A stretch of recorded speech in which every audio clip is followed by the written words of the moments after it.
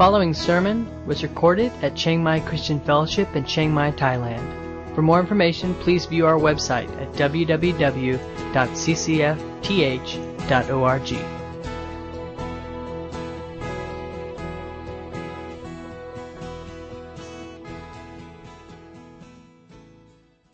We have sound. Hello, there we go.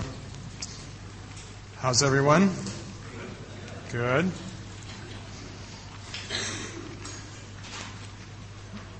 This morning we will be looking at Ephesians chapter 3. And if you want to turn there in your Bibles, before we read... Wow. Hello? There we go. Before we read, let's pray. Father, we really do thank you this morning for just the privilege of worshiping and coming to know this incomprehensible God. Lord, that you are unsearchable in all your ways. We'll never explore or completely figure out all that you are. We will never come to the depths of how you think or be able to figure out what you do. And we do thank you that all around us are reminders of your great, wondrous beauty, your purpose, your glory. And Lord, we just thank you for the privilege of worshiping such a God and knowing such a God, being in a relationship with one such as you. We pray that even now you would come meet with us, Lord, that you would just speak to our hearts, that you would open our ears, our spiritual ears and our spiritual eyes to see your beauty, to see your glory as you reveal it to us. So we just ask for you to teach us right now. Speak to us, we pray, in Jesus' name. Amen. Did you ever wonder why we like stories so much? Does anybody here like stories? Anybody? A few people. Okay, I think actually all of us probably like stories more than we realize. How many of you like watching the news? Anybody like watching the news? How many do watch the news? See, more of you. You don't like it, you just watch it, right? All right, that's how it is. Well, you know, the news is a story. In fact, we're talking about reading a news story. One of the reasons that people can watch news all day long is because it's largely telling stories. Every year, publishers make billions and billions of dollars selling books. And, of course, people go probably the billions to watch movies, to watch television, to read magazines. And, we don't read magazines. Nobody reads... Anybody here subscribe to the weather magazine? It's just like pages full of data on how warm it was yesterday. Well, most of us don't really do that. I mean, it's a little bit of an interest. But we read magazines that have stories, right? What is it? Why is it we are so attracted to stories? You ever wonder about that? Why is it we're so fascinated by stories? Well, I think one of the main reasons is that really our life is a story. And I don't know if we think of it or see it in those terms, but the reality is your life and my life is just a story. It has a beginning. Hopefully it has a good middle. At some point it may have some climaxes and some setbacks. And hopefully we all pray it has a happy ending, right? That's what we're all wanting. And I think we're attracted to other stories because we want to compare. Stories can help us in our own story find hope or comfort or encouragement. If other people's story works out good, it gives us hope that maybe our story will work out well as well. If we feel like our story is not going so well or we're quite miserable and depressed in our story, we like reading sad stories where the characters struggle because we identify with them, right? And we go, oh, it's supposed to be this way. It's supposed to be hard. And so it gives us hope. It encourages us. It helps us find meaning in our own story. And I really think the reason that this is so true of us and why stories are so important to us ultimately is because God created us as people of stories. God Himself is a great storyteller. And His plan as it unfolds through the ages is simply a grand story that He's the author of. And we find ourselves as characters as part of this story. And our little stories all help make up the big story that God is telling. And so we are people who are interested and fascinated in stories because God's put that in us. Your dog's not interested in stories. Next time I just dare you to sit down and read your dog Chronicles of Narnia. Okay, it's not going to sink in. And interestingly, there's really no stories about animals. Okay, there are stories about animals, but they're all animals who are people, right? Who have human characteristics. We're the only ones who have a story. And so our story is important, and it's part of God's plan, and it's part of His story. And today, as we look at Ephesians chapter 3, he writes about a special kind of story, and that is a mystery. Okay, so let's read with some of that backdrop in mind. Ephesians 3, 1 through 13. When I think of all this, I, Paul, a prisoner of Christ Jesus for the benefit of you Gentiles, assuming, by the way, that you know God gave me the special responsibility of extending His grace to you Gentiles. As I briefly wrote earlier, God Himself revealed His mystery to me. As you read what I have written, you will understand my insight into this mystery regarding Christ. God did not reveal it to previous generations, but now by His Spirit He has revealed to His holy apostles and prophets. And this is God's plan. Both Gentiles and Jews who believe in the good news share equally in the riches inherited by God's children. Both are part of the same body, and both enjoy the promise of blessings because they belong to Christ Jesus. By God's grace and mighty power, I have been given the privilege of serving Him by spreading this good news. Though I am the least deserving of all God's people, He graciously gave me the privilege of telling the Gentiles about the endless treasures available to them in Christ.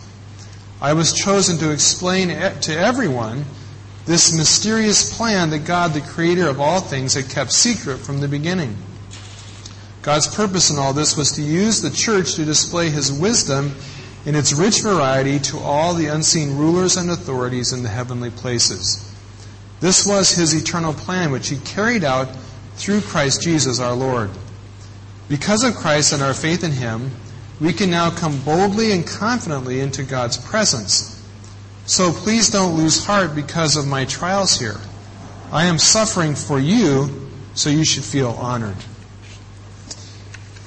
Not only is God's story a story, but Paul really talks about it here in this passage in terms of a mystery. And the context, you get a little bit of the background of this. Paul starts off in verse 1 stating that he is a prisoner of Christ for you Gentiles. And so we know that Paul's writing this from prison. And he's about ready to embark on the prayer that begins in verse 14. And really verse 1 and verse 14 are all one connected sentence. In between verses 2 through 13 is a big, huge parenthesis, all right, grammatically. And he as he begins this prayer, he gets distracted a little bit when he mentions his own imprisonment. And you can kind of get the picture like this. Paul is in prison, and he's writing to these Ephesians, and he says, I'm this prisoner for your sake. And he gets this bubble pops in his head, this thought, well, I don't want them to feel bad because I'm a prisoner for them. Okay, if we were to hear somebody writing you, I'm a prisoner because of you. He doesn't want them to feel guilty. He doesn't want them to feel, oh my gosh, he's in prison because of us. Which in fact he was. Paul was in prison for preaching Christ to the Gentiles. If Paul had if he had kept the message in Jewish circles, he would have had some problems, but he wouldn't have ended up in prison. He was in prison because he had drugged Gentiles, the Jews perceived, had drugged Gentiles into Judaism, which is not at all what Paul had done, in fact. But that's how they perceived it. And he was now in prison, most likely in Rome or on his way to Rome, because of preaching Christ to the Gentiles. So he takes this little side rabbit trail to explain that this isn't a bad thing. And he ends by saying, so don't be discouraged, don't be disappointed, don't lose heart because I'm in jail. It's okay. This is all part of the plan. And in this side trail, he talks about his stewardship of the mystery. The word there is an administration or a stewardship of the mystery. So what is a mystery? Well, a mystery is simply a story. And Paul says that his calling, his stewardship, was to be telling this story to the nations, to the Gentiles. That's what got him in all this trouble. And however you look at it, a mystery, and it's funny, you read all these theologians and commentators and Bible scholars who all define what mysteries are and God's mystery, and you can end up with far more mystery about a mystery reading these commentators than they clear up. Bottom line is, a mystery is a story. Always. Now, you can have things that are mysterious that are not necessarily a story, but a mystery is always a story, right? Does anybody here like to read mystery stories? Okay? I like mystery stories. I like stories you read it, and you read the first paragraph, and all of a sudden there's all these questions. Who did it? It's usually about some crime or some murder, some mystery, some problem. And instantly you want to know the answer to the story. And good authors will drag you through 500 pages of waiting in suspense, trying to get the answer to the story, right? A mystery is always a story. And Paul says that he is, in fact, he says in quite plain and simple terms, he was appointed or called to tell the story, to tell the mystery to the Gentiles. I'm really indebted for some of my thoughts on this to a preacher named Timothy Keller, pastor, I think, Redeemer Presbyterian in New York. Brilliant guy. If you want to listen to some good sermons, download Timothy Keller. And he says, and the more I think about it, the more I think it's absolutely true, that the gospel is a true story. And he compares the gospel to other religions. He says other religions are basically a compendium or a collection of instructions, insights, wisdom, rules, with sprinkling of stories, right? So the stories may illustrate the teachings or the insights or the principles. But he says that the gospel is quite different. The gospel is in itself a story sprinkled with insights and teaching. All right? Let me explain the difference. If you take Islam, it doesn't really matter. There are lots of stories about Muhammad. It doesn't matter if they're true or false, if they happened or didn't happen. It doesn't really matter how he was born, how he lived, or how he died. None of that changes the core teachings and doctrines of Islam. Bottom line is, you still have to pray 5 times a day to get to heaven, right? You still got to go through the motions of carrying out the instructions. The story doesn't really matter. But when you come to the gospel, the story is it, all right? Because it's a story of what God has done to save us. And the story is everything.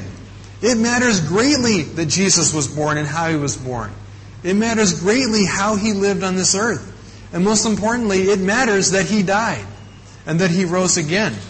If you take that out of the gospel, you don't have the gospel anymore, do you? All right, so the Bible is a story sprinkled with instructions and teaching. And those instructions or teaching are not irrelevant, because it's a story doesn't mean that what Jesus taught doesn't matter. It does. But that's not what is at the heart and core of it. It is ultimately just a story. And what matters is not how much you keep the teachings, but how much you believe the story, right? So Paul says here that he's been given the job of sharing this mystery. That he has been given the stewardship or responsibility of extending grace. And he does that by telling this mystery, explaining to everyone this mystery, this story. And it's because it's a mystery, it's a special kind of story. It's a story in which pieces or elements of the story have been hidden.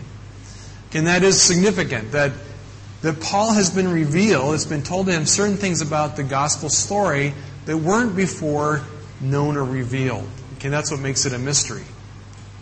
Now this all may seem a bit perplexing and strange. Why would God tell a mystery story, right?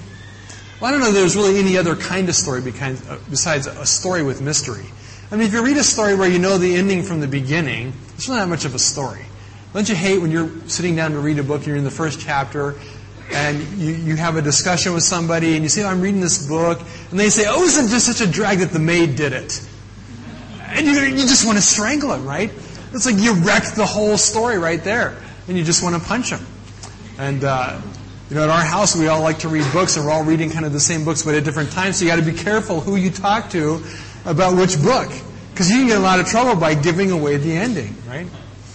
Well, God is a storyteller, and there is something special about the story that He's unfolding throughout time and history. That there is some mystery in it, and Paul highlights this. Okay, and it's not that the mystery stays hidden, but it's that it's carefully unfolded at the right time in such a way that it brings, you know how it works in a story when you get to the end, you get to that place where the mystery is revealed, and what happens in your thinking? You go, oh, I get it now. All the pieces of the story start to fit together in a new and special way. How many of you have seen the movie The Others? Anybody? Okay, I'm going to just wreck it. If you haven't seen it, I'm going to wreck it for you right now. So if you don't want to hear it, close your ears. It's a story about these people who live in this haunted house, right? And it's kind of their encounter with these others who live in the house. Well, you come all the way to the end of the story and you find out at the end of the story that the people in the house are not the people, it's the ghosts. And the ghosts are actually the real people, right? And all of a sudden the whole story just makes sense. And you flash back through the story and you go, oh, now I get it, right? Now it makes sense. They're the ghosts. Oh, right? Well, that's kind of the effect that the gospel mystery has for us. There are things as God unfolds His plan, when we see what He's doing, we go, oh, I get it now. I understand what He's saying and doing. So what is this? What is this mystery? Hey, do you have your curiosity yet? Do you want to know what the mystery is? I want to know what the mystery is. Well, to really understand what the mystery is, I'm not going to tell you yet. Okay? To really understand what the mystery is, we have to review a bit the story. Okay? The real question is, really, do you know the story? What is the story? Well, let's look real briefly, just survey briefly the gospel story. Part 1 goes like this. God created everything good, right? God created Adam and Eve. He put this garden. He created this world. And He said everything He created was good and perfect. The story starts out beautiful. The story starts out with God creating paradise. And He put Adam and Eve in it. And He put them there to what? To commune and fellowship with God. To enjoy God's presence and all of His blessings. Okay? And that in itself could be a good story, and it could stop right there, and they could have lived happily ever after, and we would have liked that story. Right? Enjoying God's presence, enjoying God's goodness, living in the garden, life was good. And He really created them, to put it in story terms, He created Adam and Eve to be His princess bride. Okay, He's the hero. God's the hero of the story. Adam and Eve were there to be His princess bride that He would woo and be with and love. But of course, chapter 2 comes along, and we find in chapter 2 that the princess bride rejects it all. She rejects God. She rejects His ways, and she decides that there are good things apart from God. That somehow God is holding out and they're missing something. And so rather than finding the goodness in God's presence and in God's blessing, they wander off on their own path, on their own journey, away from God, away from His presence, and away from His blessings, to find their own treasure. And so in the second chapter of the story, the king loses his princess bride, and she falls for other lovers. And she chases off every other kind of lover there is. And it's a sad story. The king has lost his love, who he created this wonderful world for. Well, chapter 3 comes along. And in chapter 3, the king has a plan to create and to call out among all of Adam's children a special people who would be a new princess bride. Right? And these are the children of Abraham. And he makes a promise to Abraham, and he gives Abraham a covenant promise and says, look, I will give you my presence. I will be your God. I'll be in your midst. I'll be with you. If you will just keep my commands and follow me, I will be your king. I will take care of you, and I will bless you with all kinds of good things. So he seeks to create and form for himself a new princess bride called Israel. Right? Well, we all know that doesn't go very well either. And this princess bride is no better able to follow and love the king than the first one was. And she continually walks away. She continually chases other lovers. In fact, you read through the prophets, and they're constantly talking in terms of adultery, of forsaking God as your husband, as your lover, and as your king. Of chasing after foreign idols and foreign gods and foreign lovers. Of being an unfaithful wife. So she was no better a princess bride than the first one. But then we come to the 4th chapter where the king himself comes to redeem his bride. And now he realizes that even though she's turned her back and walked away, he comes to this earth, becomes one of us, takes on human form, lives, dies on the cross to pay the penalty for sin. That by his blood he could purchase back his princess bride from slavery and bondage, from captivity to wickedness and evil. And not only that, but he rises from the dead, showing that he conquered sin and death and wickedness and ascended to heaven where he rules on high, bringing all wickedness, all evil, all enemies underneath his feet. All right? And then we know of the last chapter. Now, the last chapter is still unfolding. In fact, we're kind of in the last chapter. And he has given us hints and clues and signs about the last chapter. We know the last chapter of the story, the king returns, he gathers his princess bride, and they ride off into the sunset happily ever after, right? And he restores everything. He restores his creation. He remakes a new heaven and a new earth, a new order. He finally subdues and eliminates evil and wickedness from the world. He captures it all. He binds it. He casts it into the fiery pit and locks it up forever. And he lives eternally king and princess bride, where she enjoys his presence and all the good blessings he intended from the very beginning, right? So where's the mystery? Okay, did you miss the mystery? Right? What is the mystery? Well, what is left out of the story? Okay, I kind of skipped over the mystery because I'm trying to keep you in suspense. So we'll come back to that. What is the mystery? What is the mystery? Well, let's skip ahead for just a minute and talk about Paul, Paul being called as a storyteller. God is the ultimate storyteller, and he writes here in Ephesians 3, he says, I, Paul, have been given this stewardship, this responsibility of extending grace. As I briefly wrote earlier, God himself has revealed this mystery to me. See, at just the right time, God is a great storyteller, and he doesn't unfold the story all at once. He carefully reveals it piece by piece. And with Paul, God chose Paul and the other apostles. Paul says not only to me, but also to the other apostles and prophets. God has revealed this mystery previously hidden. He said previous generations didn't know it. Israel didn't know it. Throughout the Old Testament, they didn't see this plot twist coming. They didn't see it coming. But he says, now it's been revealed to me, and it's my stewardship to be proclaiming this story, this mystery, this new chapter to the Gentiles. I think it's significant that God is a God who is a storyteller. He's revealing his purposes and plans. Right? He doesn't keep it all a secret, but at the right time, he tells. And he's appointed Paul as the storyteller, along with the apostles and prophets. Which means that the story is written down in the New Testament. The New Testament is the new chapter, ultimately, explaining God's plan. And part of the mystery we know from other parts of Scripture, part of the mystery is certainly God's grace. Okay, this was something that had not been fully seen or anticipated. Okay, that God would himself make salvation possible by grace. That no longer would people have to keep a law or code in order to qualify to be his children. Part of the mystery is the mystery of grace. And Paul repeatedly talks throughout the first 3 chapters of Ephesians about his grace, about the gracious gift of God giving us freely salvation.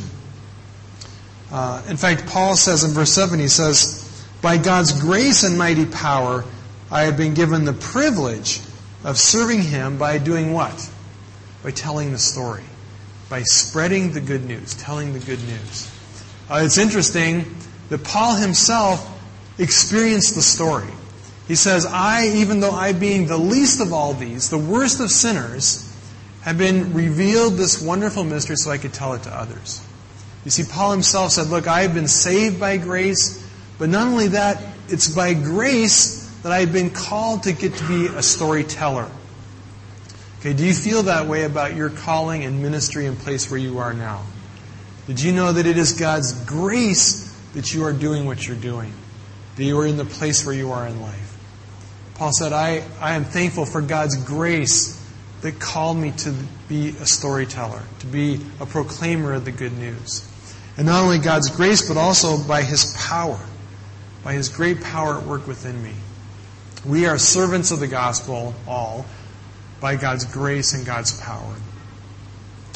And it is, in fact, a story of grace. He goes on to say, though I am the least deserving, He graciously gave me the privilege of telling Gentiles about the endless treasures available to them in Christ.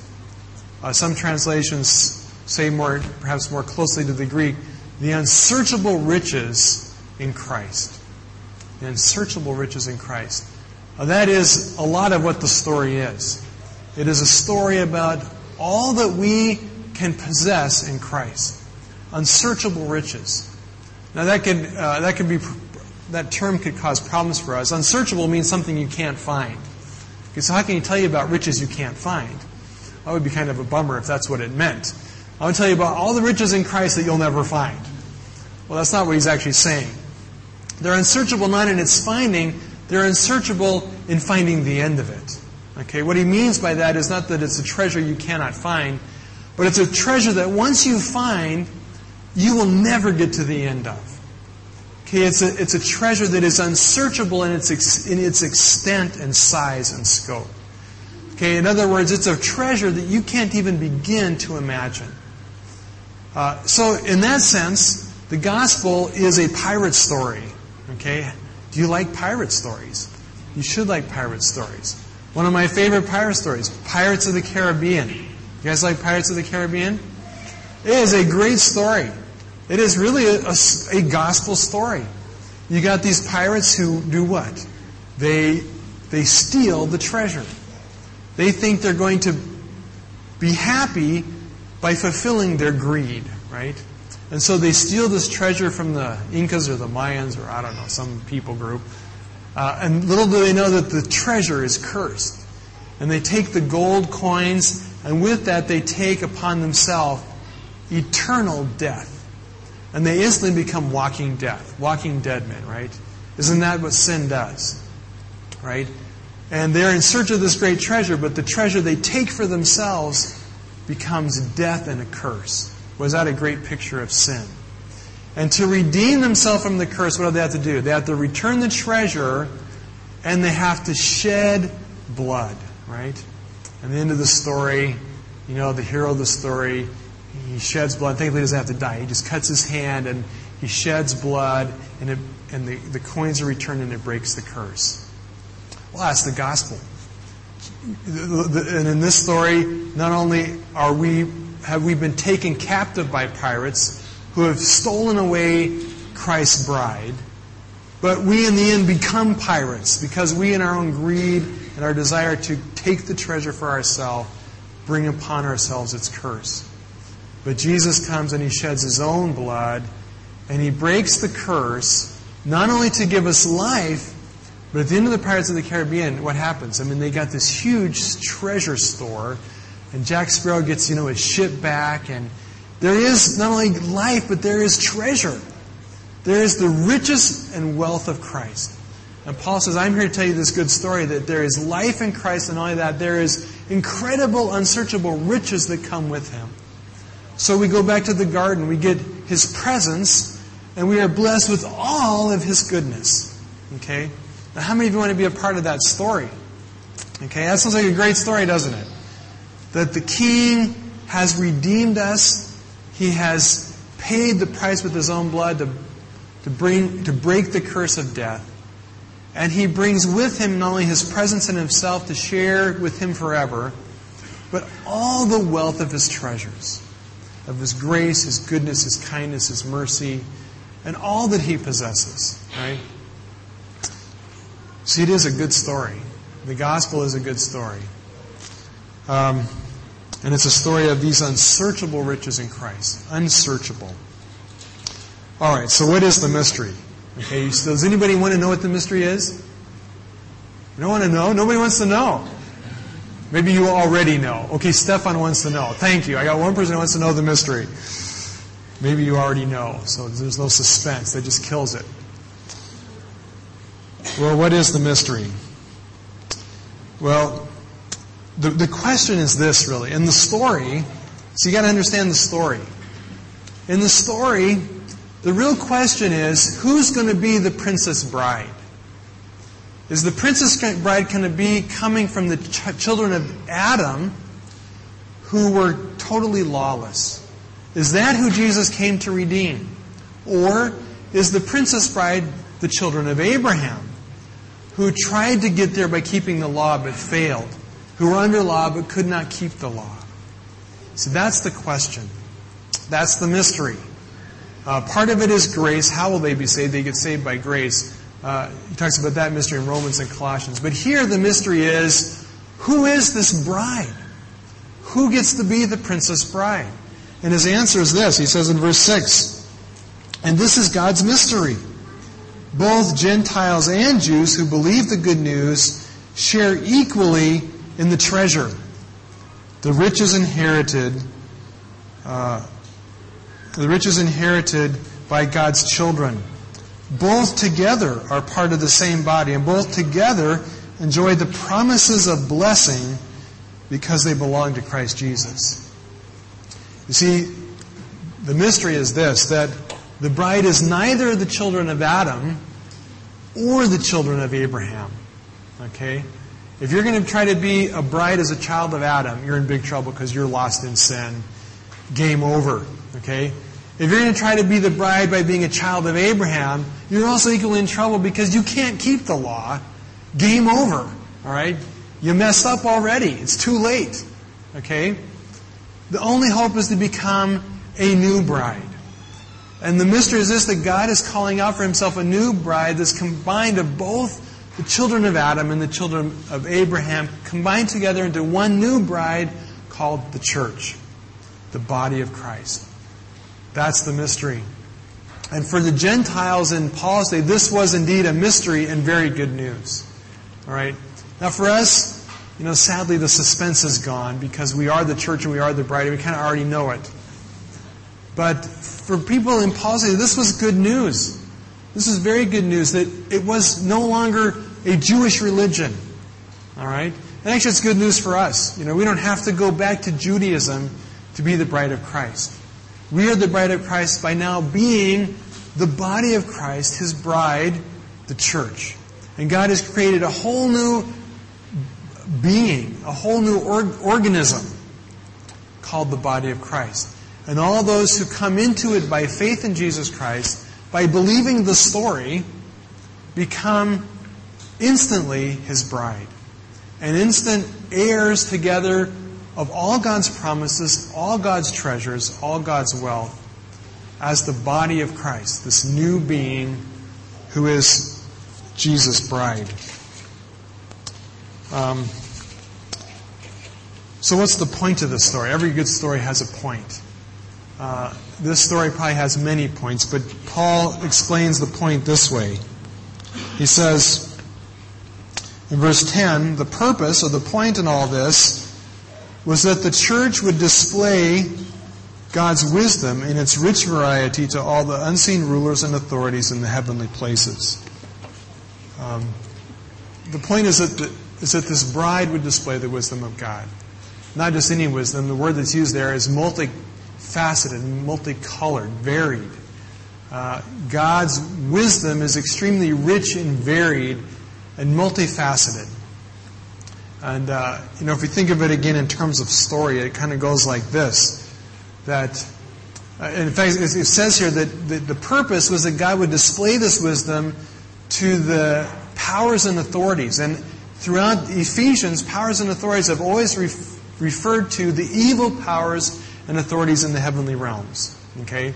Now, I think God displays His wisdom to the universe, but specifically He has in mind making a point to display it to the evil rulers and authorities. These evil beings, whoever they are, who right now are reigning and causing trouble in the world. And I think it kind of goes like this in the story. Satan and his evil rulers were jealous of God and especially of His bride. And from the moment of creation, when God put Adam and Eve in the garden, Satan was determined to steal away the princess bride, right? And it's been his determined plan from the beginning to rob God of His bride, of this treasure. And He's done it successfully, in the garden with Adam and Eve. He did it successfully with Israel, leading them astray to false gods time after time after time. But then along came Jesus, along came the cross, along came His blood, and God called out for Himself people from every tribe and tongue and language. And we now sit as part of that collective group of people who are being made into the bride of Christ by grace. And I see this picture. I see one day at the last chapter, God collecting out this bride, right? And gathering this beautiful bride who is multicolored as His wisdom, who is beautiful, who is made up of people from every tribe and language and culture, and walking together and walking past these evil rulers. And God going, you thought you could outsmart me. You thought you were so clever and brilliant that you could steal away my bride, but you didn't know the mystery of the story. You did not know my power or my wisdom. And He walks past, and this beautiful bride who's been rescued from the grip of these evil, wicked authorities walk into God's presence in His kingdom forever. And kind of the last scene before the curtain falls is these powers and authority are cast into utter darkness and hopelessness, knowing they failed. Knowing that they could not outdo the wisdom of God. The wisdom of God is greater. And for all eternity, the church, this bride of Christ, will stand as a witness to the wisdom of God in carrying out His beautiful and wonderful story. And He says that this is a story that He's had and He's been doing. It's been His eternal plan, which He carried out through Christ Jesus our Lord. The mystery is a mystery not because God thought of it at the last minute. It wasn't like God thought, I'm losing this. What am I going to do? And He came up with a plan B. No, it's a mystery because it was always there, waiting to be revealed from the beginning. It was God's storyline from the beginning, from the start to finish. But at the right time, He revealed it through Christ and through His apostles. Well, what does this have to do with us? Well, it has a lot to do. I hope we cherish and value being in such a story. That our life story is a part of this grand story. And no matter how badly we mess up our life, in the end, because it's God's story and because of what God has done, we will be His bride. It's not based on us. It's based on what He has done in Christ. And if we just trust in the good work that He's done through Christ, we get there. We become the bride and we become joint heirs, sharers in the treasure.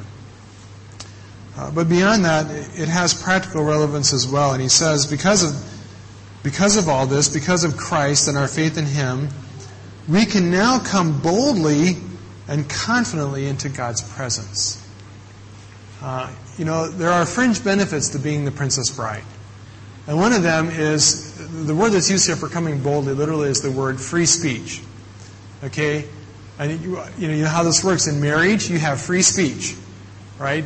Our wives can tell us things. We may not want to hear it, but she has freedom to tell us her opinion. Right? Now, we can tell other people to shut up, but it doesn't work so well if you say that to your wife, if you haven't learned that one yet. Okay? They have free speech. They can speak to us their heart and mind. Same thing is true with us. With God, with Jesus, we have freedom to speak. It's an amazing thing. We are His princess bride. We are joined with Him. We have The freedom to come into His presence and to speak our heart and mind. If you are worried and afraid, if you are troubled, if you are angry, if you are confused, you have freedom to speak your mind and your heart before God. Okay, He will never turn you away. You can tell Him anything, and He will listen attentively to everything you have to say. He's concerned. He is concerned about what is on your heart. He says not only that, we have freedom to speak, and we have confidence of access into His presence. In a royal court, very few people have free access to a king. The Princess Bride has free access in this story. Maybe not in all stories. There's other stories where even the wife can't come to the king. But in this story, the wife has free access to the king. Unhindered, constant access into His presence. Okay? It doesn't matter how bad a day you've had. It doesn't matter how badly you've messed up. It doesn't matter how badly you see yourself. Paul says, I'm the worst of the worst. And no doubt when he said that, he was thinking back to his past as a persecutor of the church, as one who had actively tried to kill the story. No doubt Paul felt horrible about his part in that. But he says, now I'm under grace, and all that doesn't matter. I have free, bold access into the very presence of God. You see, in this story, if we are truly His Princess Bride, which we are now, and we look forward to the day where He comes back and takes us to be with Him forever, but the truth is, today, we have access to His presence. Earlier he said that we are seated with Him in the heavenly realms now. Okay, the good news of the story is not only do we get His blessings now in large portion, but we get His presence now in large portion. That's the relevance for us. So he says, finally, so don't worry about me being in prison. I got in prison because I got to tell the greatest story there is to Gentiles who now, through God's grace, are a part of that story. He says it's not a big deal. It's no problem. And the hope is that, if we could see our life in the context of this story, we would have the same confidence that when difficult things come into our life, it's not a big deal. It's not a problem because we know the end of the story. Okay, the end of the story is we will be with God. Okay? No matter how many difficulties and struggles and hardships you go through, we are the Princess Bride. We are the cherished, beloved of God who sent His Son for us. He has completed and fulfilled every part of His story. And He will fulfill the last chapter as well. Let's pray.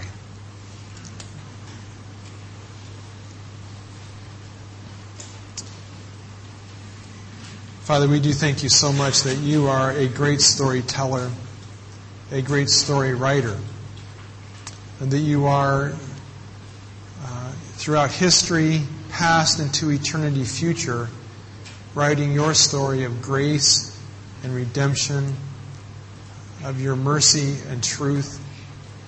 And Lord, we thank You so much that You have invited us and written us into Your story.